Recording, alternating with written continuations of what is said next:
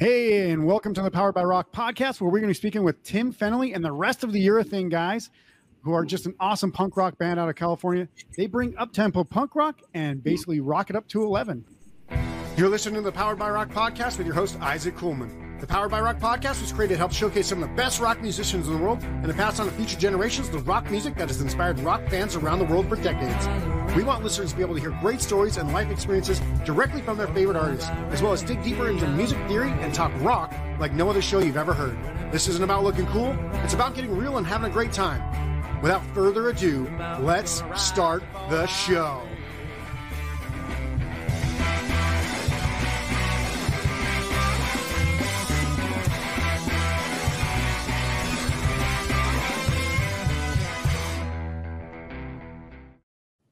All right. Hey, everybody. Welcome to the Power by Rock podcast. Super excited to be joined by what looks like the workout crew of URETHANE. Sorry. Trying to get some reps in.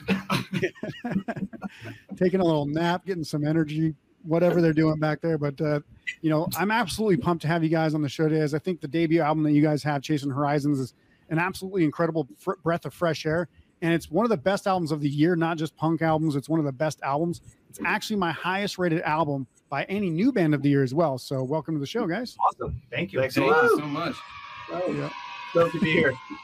Great. So I think a lot of people probably, and this, I'm going to be honest about what I first heard when I first heard of you guys. I think a lot of people obviously know Steve Caballero from skateboarding fame, obviously been in punk bands for years. I didn't even know that until recently. I was like, I didn't even know he played music, but great to have you here, Steve, as well. But I think that's kind of what probably brings a lot of the initial attraction to the band is Steve's name. But that's why I kind of hesitated at first to listen to the album, because I was like, maybe this is just like using his name and it doesn't hold up. But then I thought, what do I have to lose by listening to the album? I mean, I've listened to a lot of shitty bands in the years, so I was like, whatever, like, let me give it a shot. Let me give it a shot. And I'm actually super glad I did, because the album was truly friggin' rocking. So what may you say to somebody who has potentially a broken brain like I did? I mean, that's kind of up to the individual, but I like to listen to anything and everything. So, I don't know. That's a tough one. Yeah. Steve, did you have any insight of like why I was like hesitant to listen to a band that you would be in by any chance? I mean, I feel like an idiot now, but I'm like, yeah, you guys friggin' rock. Like a huge Sims fan or something? With that? No, that's happened over the years and stuff. Definitely a name helps carry things. Sometimes, I would like the music to carry itself and not have, like, I don't like my name being promoted on flyers all the time. If it has a skate related thing, then yeah. Sure. But if it's just kind of like a punk show, I'd rather just have the band's name on there. Yeah. It gets kind of annoying of just like, focusing on my presence, when it's a group effort.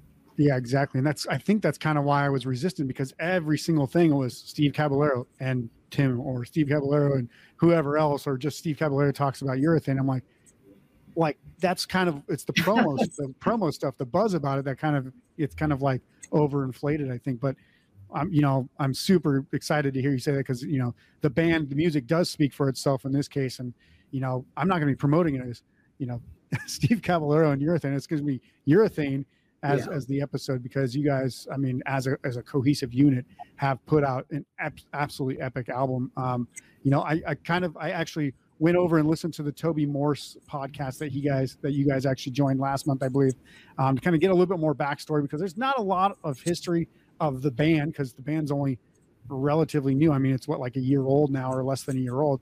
But can you guys give kind of a synopsis of how the group came together and why you guys decided to kind of band this group together when you guys were all in musical projects elsewhere? I'll do this because I know you've done this like 1,000 times. Yeah. So during the pandemic, I was playing in a band called War Fever, and shows basically shut down. So I kind of used that time to just like dust off the songbook and see what I was working on at the time, and just finished up a couple of songs. I didn't have anything in mind, like as far as a project. I was just trying to keep busy and keep my keep the juices flowing. And I reached out to a friend of mine, Jeff. What's his name? Jeff Forrest. My And, good friend Jeff, best friends. That guy. And so he owns a studio called Double Time, and he plays drums. So I asked him if he was available to just work on songs, record them. I had no idea what was going to happen with those. It was just for fun. And so he helped me record 5 songs. And then it was kind of, I had never sang or actually really composed or arranged music in the way that it is, in Urethane. So it was kind of just like an experiment, and I really enjoyed doing it, and I really liked music. So I was like, I'm just going to put it out and under like some pseudonym and have it on Spotify and whatever, and just move on. And hopefully shows were going to come back, and I was going to get back to normal. But so I had it all slated to release, and I was on Instagram and I saw that Steve had posted. Steve was in a band. I didn't know that at the time, and they were looking for a singer. And I'm in Carlsbad. I know that Steve's in Carlsbad, so I was like, I'm just gonna. It was a really like a spontaneous thing. I was just like, I'll send him some of the songs that I just finished, and just, he probably won't answer me, but why not? Yeah. So, sure enough, like the next day or the day after that, he got back to me and he said he liked the music, and I was really surprised and really stoked.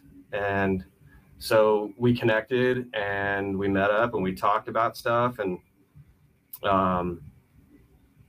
he played some tracks of his new band, and he was like, I'll see what these guys think about your voice, but I think we both kind of knew like it wasn't like a good fit. And then sure enough, he went to his band and they were like, nah. So we met up again shortly after that, and he was like, we should start something. And I was like really surprised that he was going to leave his band and we were going to do something. And that's kind of what happened. And I cold called Dylan out of nowhere. I actually asked some other guy that I don't know on social media, who I know lives in North County. Yeah. And I asked him if he knew of any drummers. I know this guy has like good taste in music and stuff. And he's like, yeah. He pointed me towards Dylan. So I messaged Dylan out of nowhere. I'm just like, hey, I'm doing this thing. Steve Caballero, you want to join? And never heard him play. I know that he was in the Bomb Pops, and so that must be good, right? So well, I've heard of the Bomb Pops. I just haven't listened to the music. But yeah, Dylan, you want to play drums for us? And so yeah, Dylan joined us, and we were a 3-piece for a while, and we were just playing in Steve's bedroom and just like figuring out the songs together, and then shortly after that, Steve calls me up one day and he says, hey, I want to play guitar. And it was kind of weird. He was playing bass originally, right? Yeah, he was playing bass. Yeah. Because Chad over here we were talking during that time, and Chad was interested in getting involved, and he wanted to play guitar. And I was like, we kind of just started, like, let's see how it goes. So when Steve said that he wanted to play guitar, I was like, well, I know a guy that plays bass because Chad's a really good bass player. Yeah, he came from War Fever as well with you, right? Yeah, and he was in Skipjack for 100 years. Yeah. And so as soon as we got together, it was just a really good chemistry, really good fit. And that's where we are right now. Nice. So basically you just said, hey, I don't know any of you guys, but you want to work with me? And then, hey, Chad, do you want to come play with me too? And it was, it's one of those things that like certain doors open and things are really easy. Yeah. It's a good sign, when you're fighting against things and you can kind of tell that it's not going to work, but this project has been really easy and we all connect really well and we're all like musically on the same page. Yeah. So it's just a lot of fun. Yeah, and when you were referencing the recordings of the stuff that you're doing, was that the Johnny Cuz / Tim Frog EP that you were doing, or was that something else that you were actually putting together? That yeah, that was just for kicks. Me and Johnny decided to do an acoustic record. Yeah. But Good that music, that was only like 2 years ago. Yeah. Yeah. Cool. So it was actually something else, and then kind of what became some of the songs for Urethane, I take it then? Yes. Very Yeah, cool. I took Avalanches with me on that one. Yeah, and brought Toby Morse from H2O. So yes, that was pretty cool. So that was interesting. We're super lucky to have those guest spots. Jim Lindberg joined us on another song.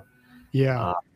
So I do want to talk guys, about that in just a second, because I kind of got some kind of pre-work for those questions, but I do want to kind of get some more information from you guys about,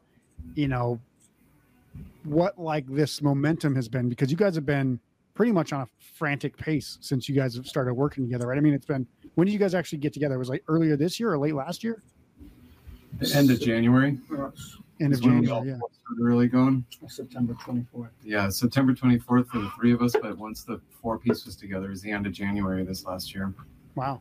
So, I mean, in that time, you guys have played multiple shows. I know you guys did Punk Rock Bowling. You guys are actually doing, you guys did a food drive thing as well. I saw that. And then you guys are doing That's coming up. The Soma, is it the Soma Fest or something like that you guys are doing? We're playing with Pennywise and Strung Out and the Deviants at Soma November 5th.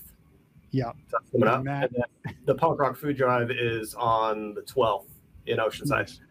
Yeah, both. I mean, that Soma thing, that lineup is just incredible. So I mean, you guys getting on these stages, obviously you guys have been around music for, decades each probably. And you guys are just using the connections and making things happen. And I did hear that thing from the Toby Morse podcast where you guys said that, it's a lot of it's your booking agent. So credit to him, because he's definitely got you guys on the right track, I think. But yeah, we got a team. What was that? We got a good team going. Yeah, that's fantastic. So I do want to ask, like, when did you guys think, like, hey man, this is like actually something worthwhile? I mean, obviously Steve and you kind of were working a little bit by yourselves, but did you ever have any hesitancy or reluctance to like make this move forward because you guys had established bands before that, or was it just like immediately that you were like, let's get sunk in and let's just do this and go full throttle on it? For me, it was immediately something I wanted to do. I knew it was the right fit, and I wanted to go forward with it. And for me, it was a similar thing to it. You get a lot of you spoke about shitty bands. There's a lot of them out there, and Tim sent demos, and it was like, all right, I'm into this right away. Like there was a click. There was something that drew me to it right away. So playing with the guys just fit really easily. Nice. I think the connection is that we all have kind of the same taste in music, and we're all have a professional business sense in mind. So we actually are serious when we play. I was in that previous band for a year, looking for a singer. Finally reached out to Tim, fell in love with his music and his voice. And when those guys said no, that was a fork in the road for me. And it made me realize a decision I had to make, which was give up a year's worth of work and dedicate everything to Tim, And so when you're asking, when did I think it was a for sure thing? It was when I first heard his demo tape. I said, this is a for sure thing. Cause I know when it comes to bands, the singer makes or breaks you. Yeah. It doesn't matter how good of a player you are, drummer, bass player, guitarist. If the singer sucks, the band sucks. Yeah. And that's pretty high praise for you, Tim, because Tim just said he wasn't singing in bands before that, right? Like, no, playing guitar. No. And it's funny because everything I sent them was all studio audio, auto tune. So when we got into the studio together, I was like, oh man, the wheels are going to come off. But they're still here. So that's awesome. So yeah, speaking of that musical influence and that musical taste that you guys have, I mean, I kind of think you guys' sound is like late 90s, early 2000s pop punk is what I grew up on. I mean, I know you guys are maybe slightly older than me, but not like, you know, a full generation ahead of me or anything. And that's a little bit different than maybe some of the projects some of you guys have had. I know the Bomb Pops obviously kind of have like that pop punk sound as well, but you know, War Fever is a little bit more hardcore punk. I think this sound, especially because, you know, it's your vocal abilities, Tim, and just kind of the driving lyrical parts of it. It's a lot of like Alkaline Trio mixed with Unwritten Law, mixed with like Face to Face. A lot of that, you know, and you had actually mentioned that Matt Skiba was one of your influences in your writing. So is that kind of on the right path? Is that kind of like some of those musical influence that you guys had as you were kind of coming together? Most definitely. Yeah. I think the thing that kind of happened during the pandemic was that I was writing songs with no real goal in mind. They were just like really honest songs. So when they were finished, it was something that I was really into because it was honest. And that's when I knew I wanted to keep going on this path, because that's the music I like to write, and that's the music I like to sing, and that's the music I want to share. Like, I love playing hardcore stuff. It's fun. Yeah, but it gets you a lot of energy. this like means a lot more to me to be in this band and to be writing these kind of songs. Yeah.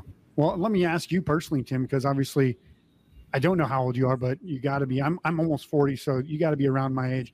How does it feel to kind of finally get that in your band, in like the musical kind of, you know, in like that inner kind of piece or whatever you want to call it at this, you know, at this stage in your career when you might have passed this up before and just, you know, I mean, even Dave Grohl from the Foo Fighters played drums for Nirvana, right? Then he became the lead man of the Foo Fighters, which changed his trajectory for his musical career forevermore, because he could have done the same thing as Chris Novoselic and just played bass in other bands, right? So you could have just done the same thing, but kind of chose to change your path. And how does that what does that mean to you, like on that trajectory for yourself?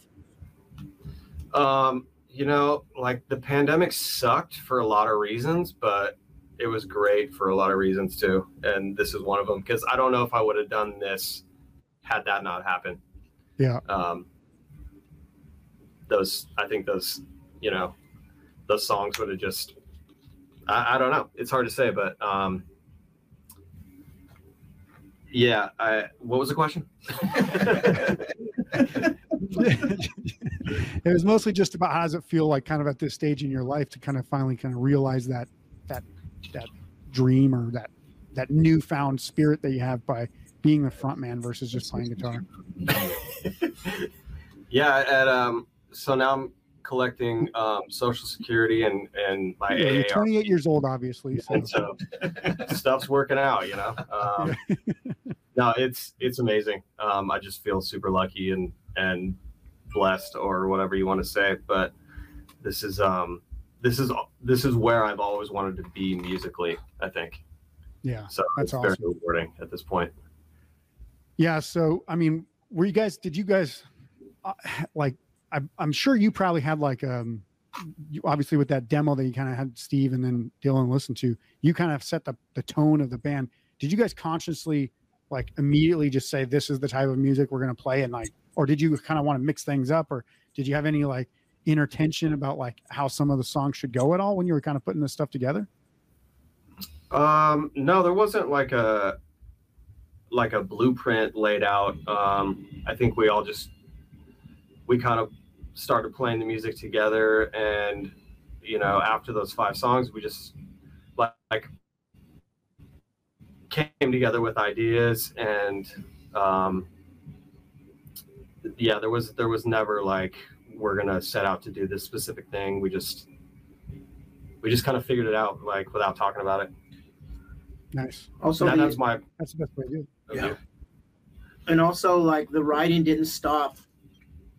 We actually wrote, or I for me personally, I wrote all these like guitar lines in the studio that I never even practiced, because you know, when we were recording, each guy would do their thing, and we were kind of bored, you know. So I'm like, I'm just gonna pick up this acoustic guitar and start fiddling around with it while, you know, either Chad's laying his track or, you know, Tim's laying a rhythm track, and I came up with a lot of different like melodies to add to my playing, which changed the whole dynamic, I think, of every single song that we played. So when we were done recording, I resorted back to what I was practicing beforehand, because I didn't even know what I played.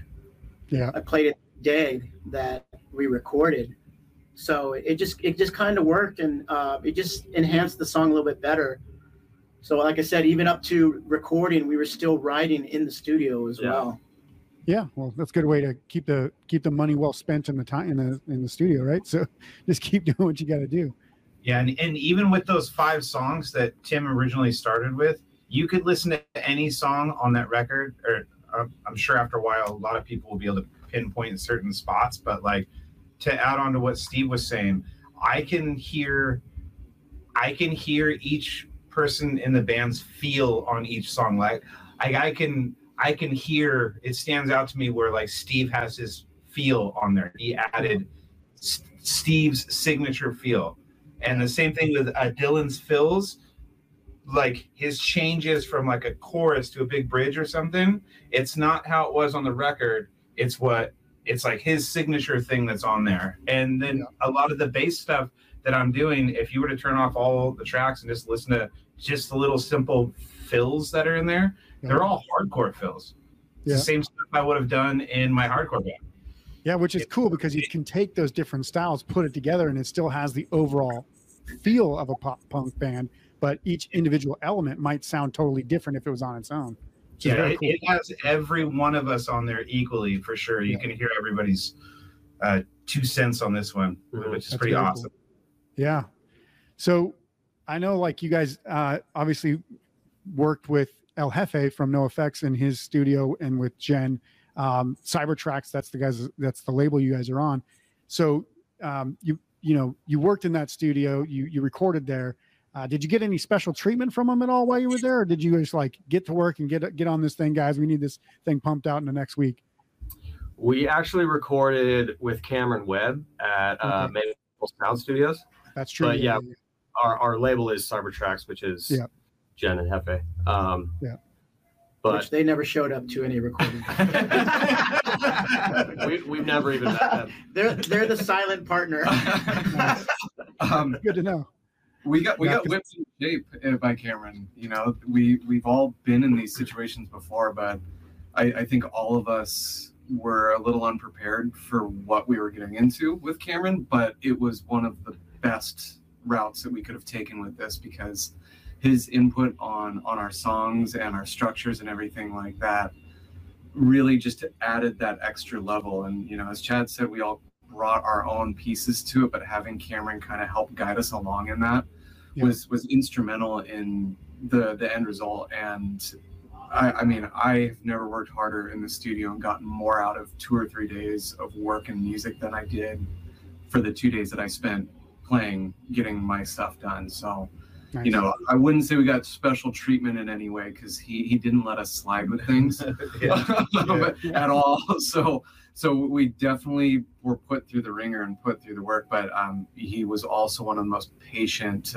caring people that we could have had involved with this. So while he worked us really hard, it came from a really good place. And again, that's why the end result is what it is.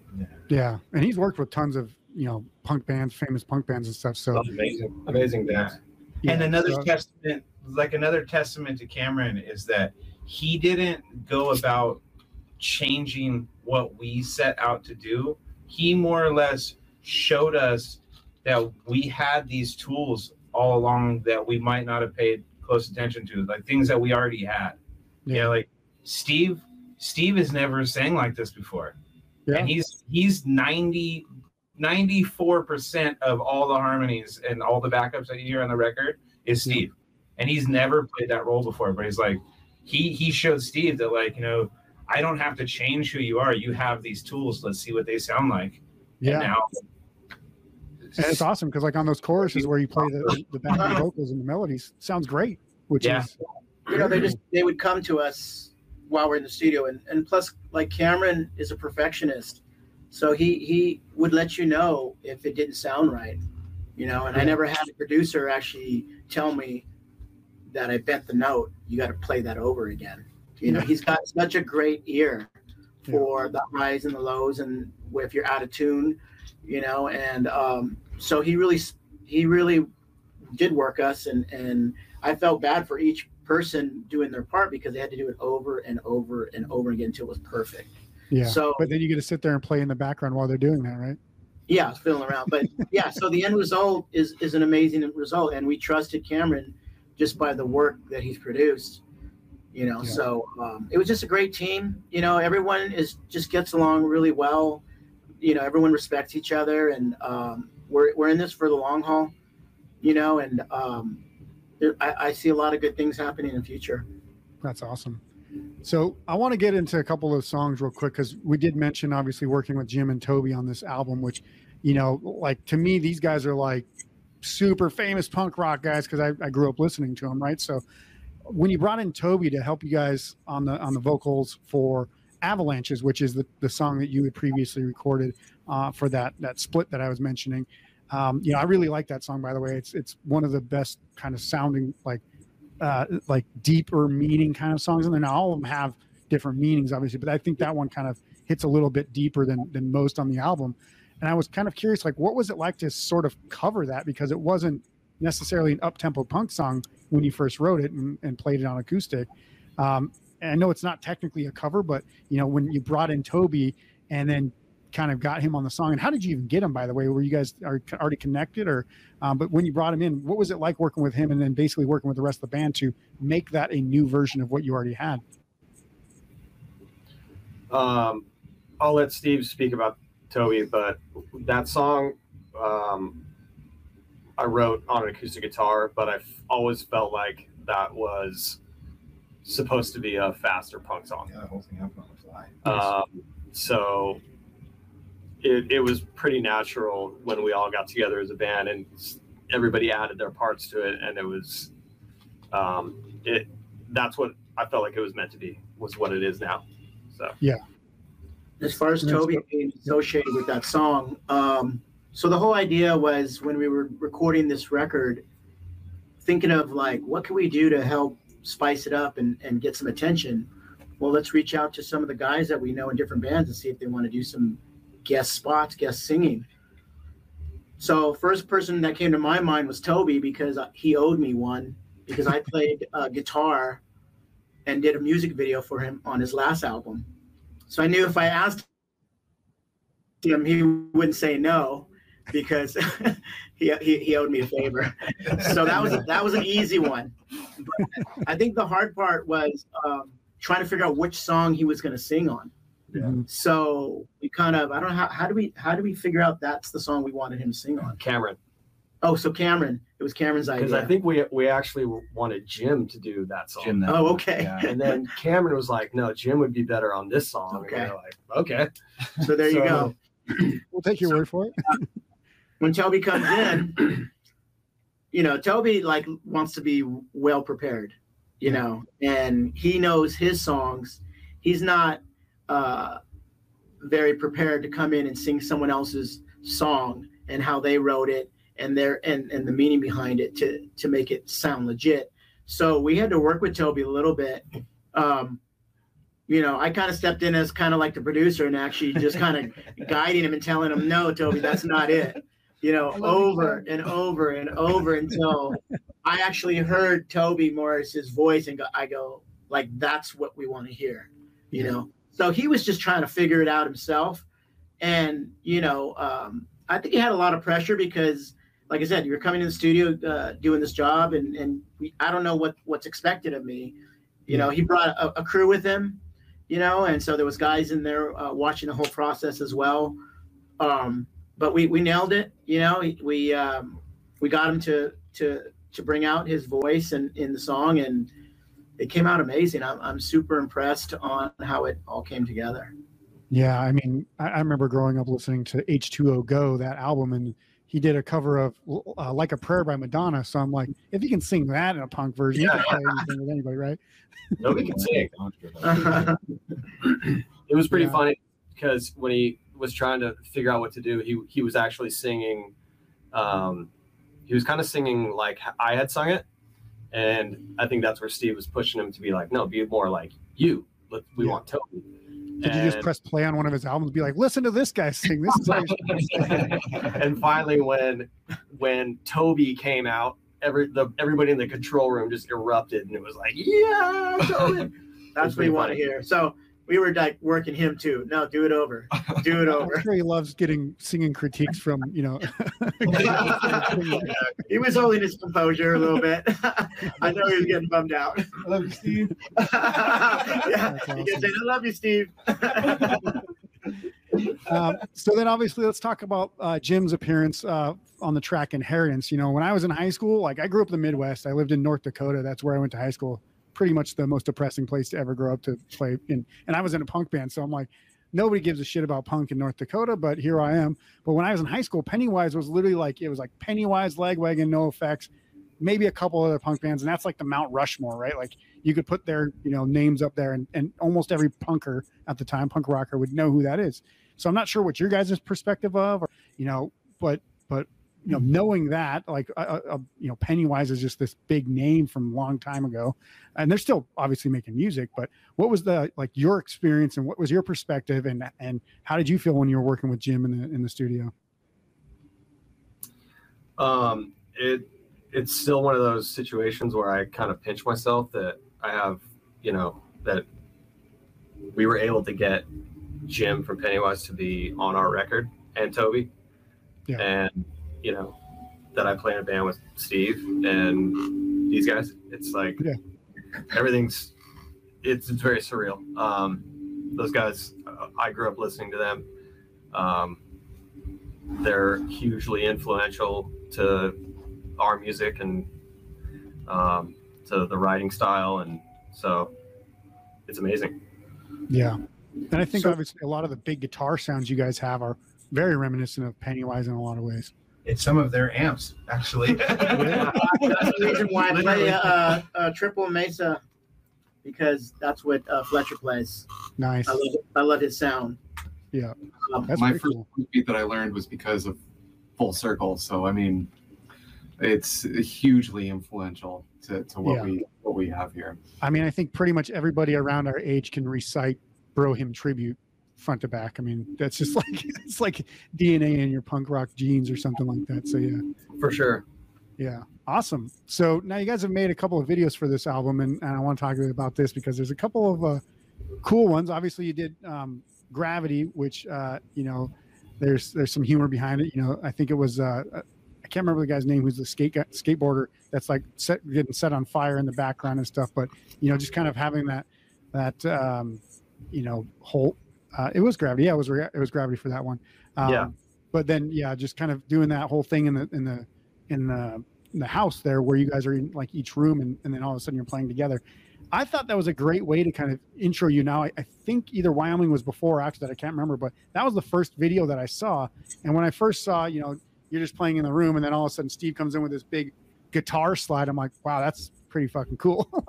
That's a pretty cool way to intro that song right there. And then obviously, you know, the rest of the humor behind the guy walking down the street and all that stuff. But what was it like making these videos? And then obviously with Wyoming, you had a lot of CGI. It was like, you know, a computer animated version of the band, which I can't imagine how long that would take. I don't know anybody that has the patience to do that stuff, but We don't. How did The skill. It takes a long time. yeah, I bet. So how did both of those videos come about, and what was who kind of came up with the concepts behind those? You want to talk about Wyoming? Yeah, talk about Gravity first. So Gravity was another situation of just using our friends and resources. We filmed that relatively quickly. It was pretty much a day. We filmed it at Mike McGill's house, one of his rentals.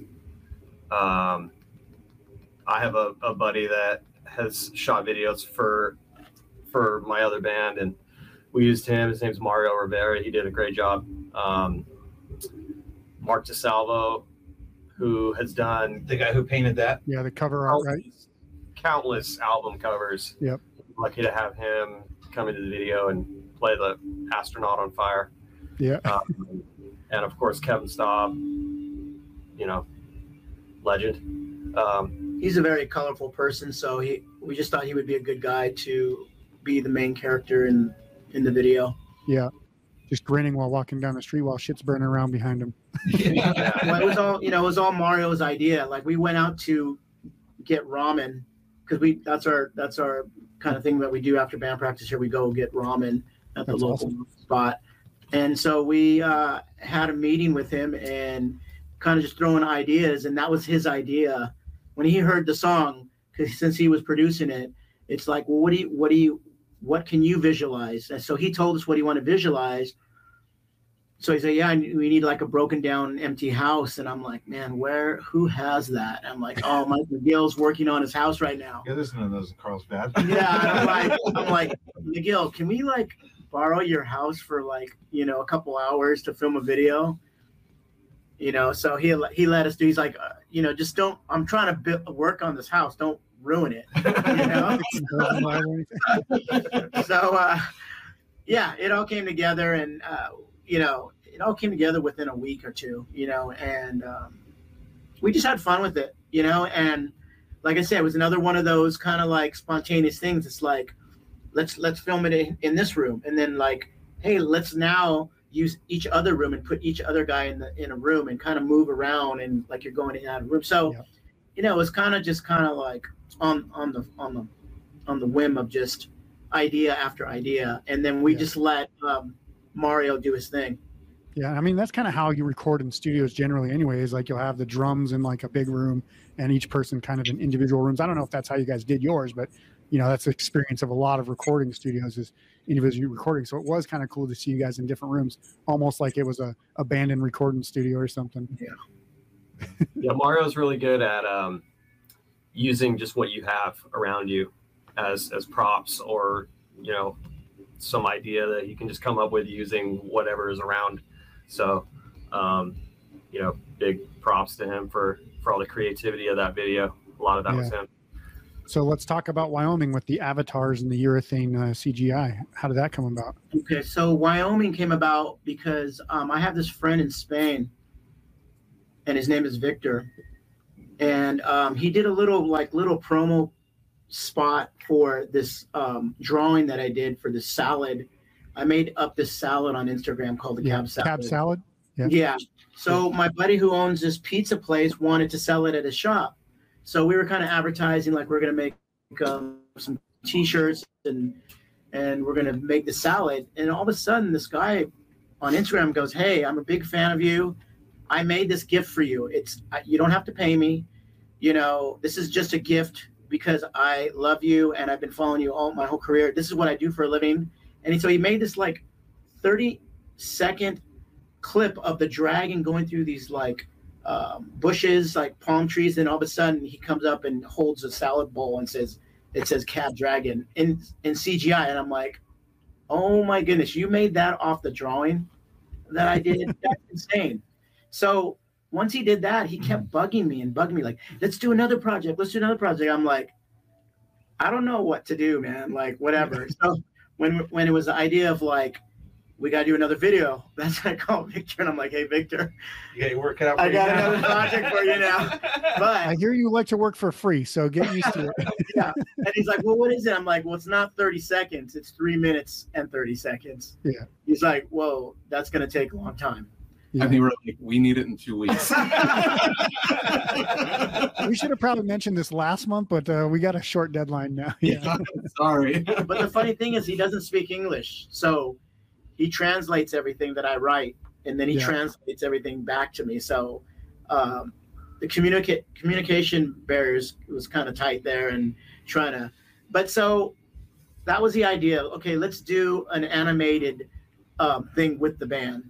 Yeah. So I already have a toy character. That's my character that someone made in Japan. So I already had that as the basis of like, let's kind of base it off this. And then he just had me shoot photos of all these guys with their whole bodies and tattoos and what they wanted to wear. And he just created it from that. And every time he would send me a little thing, I was just blown away. I'm like, I can't wait to show the band this because they're going to be blown away. Yeah. I mean, it's insane. Like animation alone just blows my mind. I'm like, I don't know how anyone's that patient to do that frame by frame, but it came out pretty good, and especially for somebody who probably hadn't had that kind of big of a project to do before. It was pretty cool to see. No, he had some interns work for him, a couple Groms working for him as well. Nice. And there was a point where the video was almost done, and then Dylan wants a t-shirt change. I don't like that pink one. Put it as black or something. And I'm like, oh my goodness, I got to tell Victor to render all that stuff because we got to change the shirt. What a prima donna, Dylan. Come on, man. Let's stop.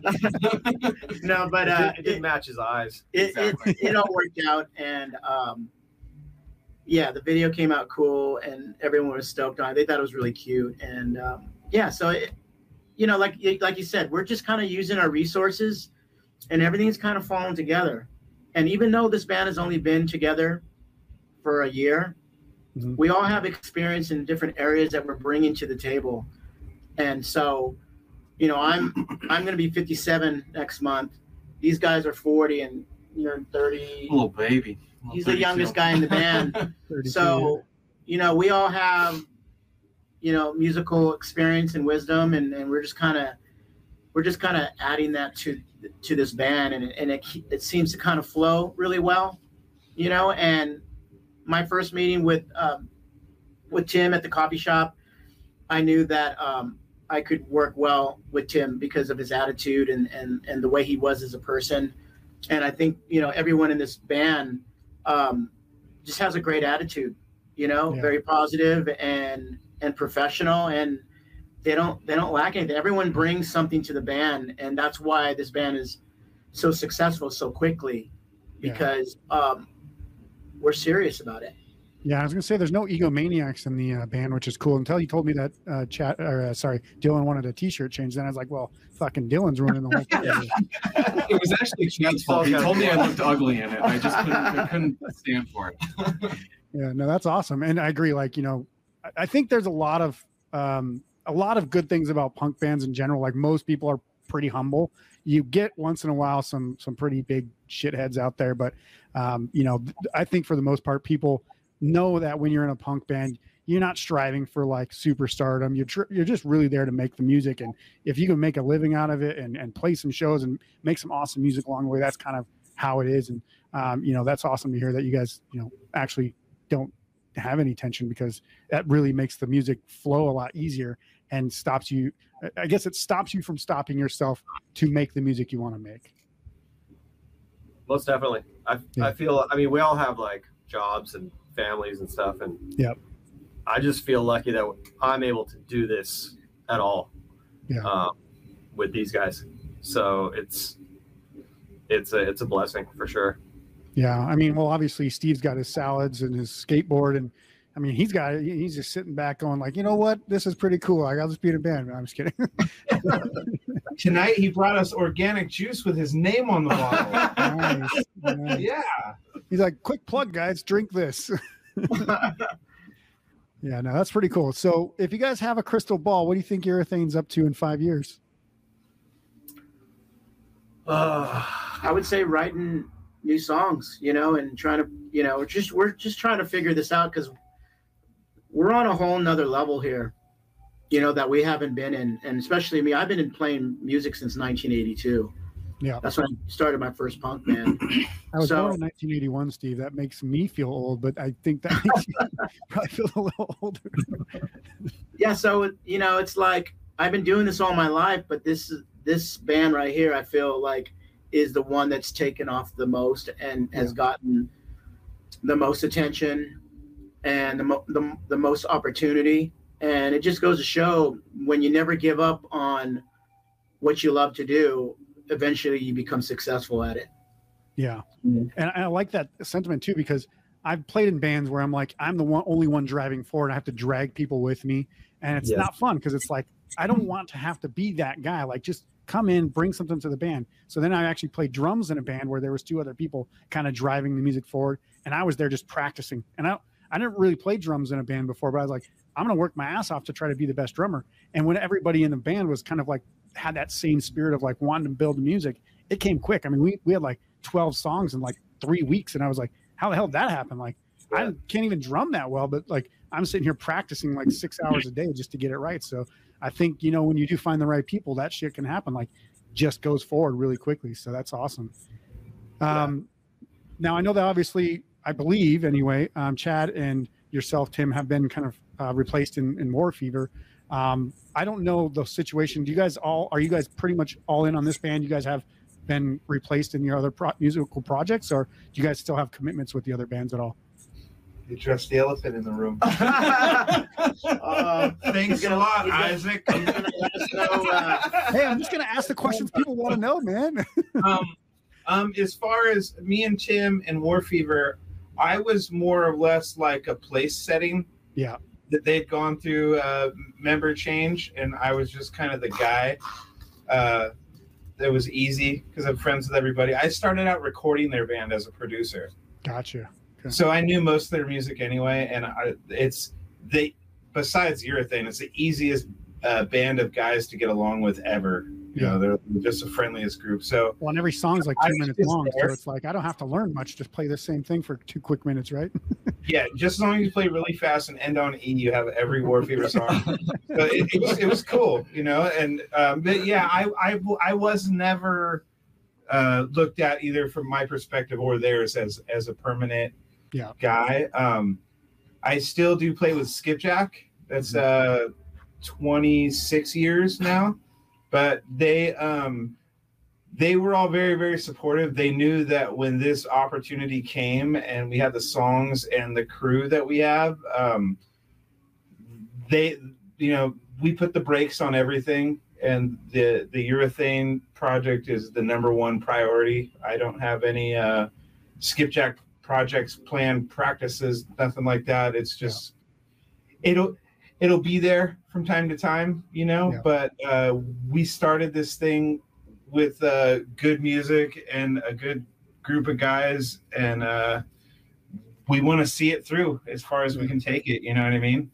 I mean, I referenced Matt Skiba before, and he's playing both in Alkaline Trio and Blink-182, 2 of the biggest punk bands in the world. So it's possible. You just have to be really good at managing your time, I guess. Yeah, sure. No, and they're definitely different.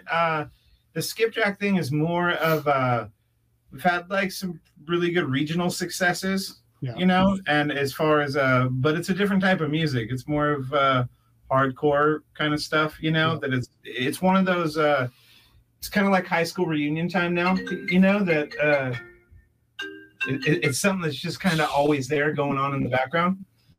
But like or cell phones going off in the background. Yeah, yeah, but this is different, you know. Band practice. You're late. But like Steve was saying, we just had this opportunity that we all ended up in the same place, like 4 guys that are really driven towards the same goal, and we've all paid our dues on so many levels for so many years. And I think a big misconception is that like, oh, this band is just coming out of nowhere and there's a few names attached to it and they have all these shows. Well, collectively, we've all paid decades of dues. So we were able to use a lot of our own resources within the band. We all have our own set of resources that we can bring to the table. So then all we have to do is really focus on writing music and enjoying each other's company. Yeah. And these are all guys that, like, I mean, 200 memes a day between the group, you know, like we all love hanging out with each other. We're calling each other, goofing around. Like, hopefully none of them are like offensive or anything. You guys don't want to get caught up in those traps of like, you know, 10 years from now, all the stuff you guys are sharing gets exposed through some email scandal or something. Oh yeah. Unless there's an email scandal of like, we're screwed. Unless there's a funny email scandal of funny French bulldog memes. Me and Steve will be safe forever. No, it's one of those things where I wouldn't change a single thing that we have going right now. I wouldn't change a minute of it. I assume that's pretty much the sentiment from all of you guys then. Oh, for sure. Yeah, absolutely. You know, the term, it's all who you know, to be able to get where you want to get. Oh, yeah. It's true. And you have to be friendly. You have to make relationships with people. You have to know people to get things done. So it is true. It's all who you know. And if you're not outgoing or friendly, you're not going to get much out of life, you know. And I think that all of us have built relationships within the music industry that are having an effect on this band now and the success of it. Yeah, and that's great advice, because I mean, you know, especially for bands that come up, and you know, if anyone in the band has an attitude that's, you know, it's going to stain that entire band's image with whoever they're working with, producers, studio guys, you know, gear, like roadies, whoever, like anybody that sets up anything or helps you in any way. If you're not incredibly grateful for them helping you and the opportunities you have, people are going to stop wanting to work with you. And then guess what? You don't have a band anymore, and you don't even know why. It's just, there's your attitude. And I think that's a great mentality, because I actually do some business coaching. That's my day job, and have businesses as well. But you know, that is the same sentiment that I tell people in business. If you're not good with the people that you work with, or the customers, or the staff that you have, you're not going to have a business. It's going to dry up just as quickly. So it's all about relationships and being friendly and being honest. I think that's a huge part. You know, that gives respect regardless of what industry you're in. No, for sure. And when this band first started, I had to lay down the law and let them know that if they messed up, I was going to toilet paper their house. So they know, you know, they get the little toilet paper emoji going like, you're pissing me off now. I'm going to go to Costco and get a whole, you know, roll. Hey, what's funny is he's totally not even cracking a joke. It got so bad that I carry a roll in my car just to be prepared. Every once in a while, you'll just get like, you know, a show will get canceled, or some just might not work out the way we planned it. And there's just Steve with the little toilet paper emoji, you know, like going down. What's their address? It'll be even more embarrassing when he gets the toilet paper with his face printed on it all the way. So awesome. So, so, you know, obviously we'll put some links to you guys' music in the show notes below and anything like that. But do you guys have any other, we talked about some upcoming shows, but do you have any other shows or anything else that you'd like to plug, or, you know, say anything you want to say to the fans or people who haven't heard you yet before we go today?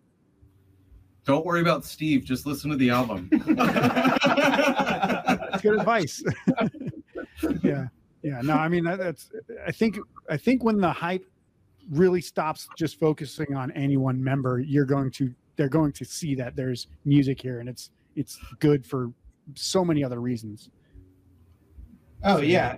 But you know what though? It's the smartest thing, you know. How would we have launched a brand new band like this the way we have, or had any opportunities without that sort of name association at first?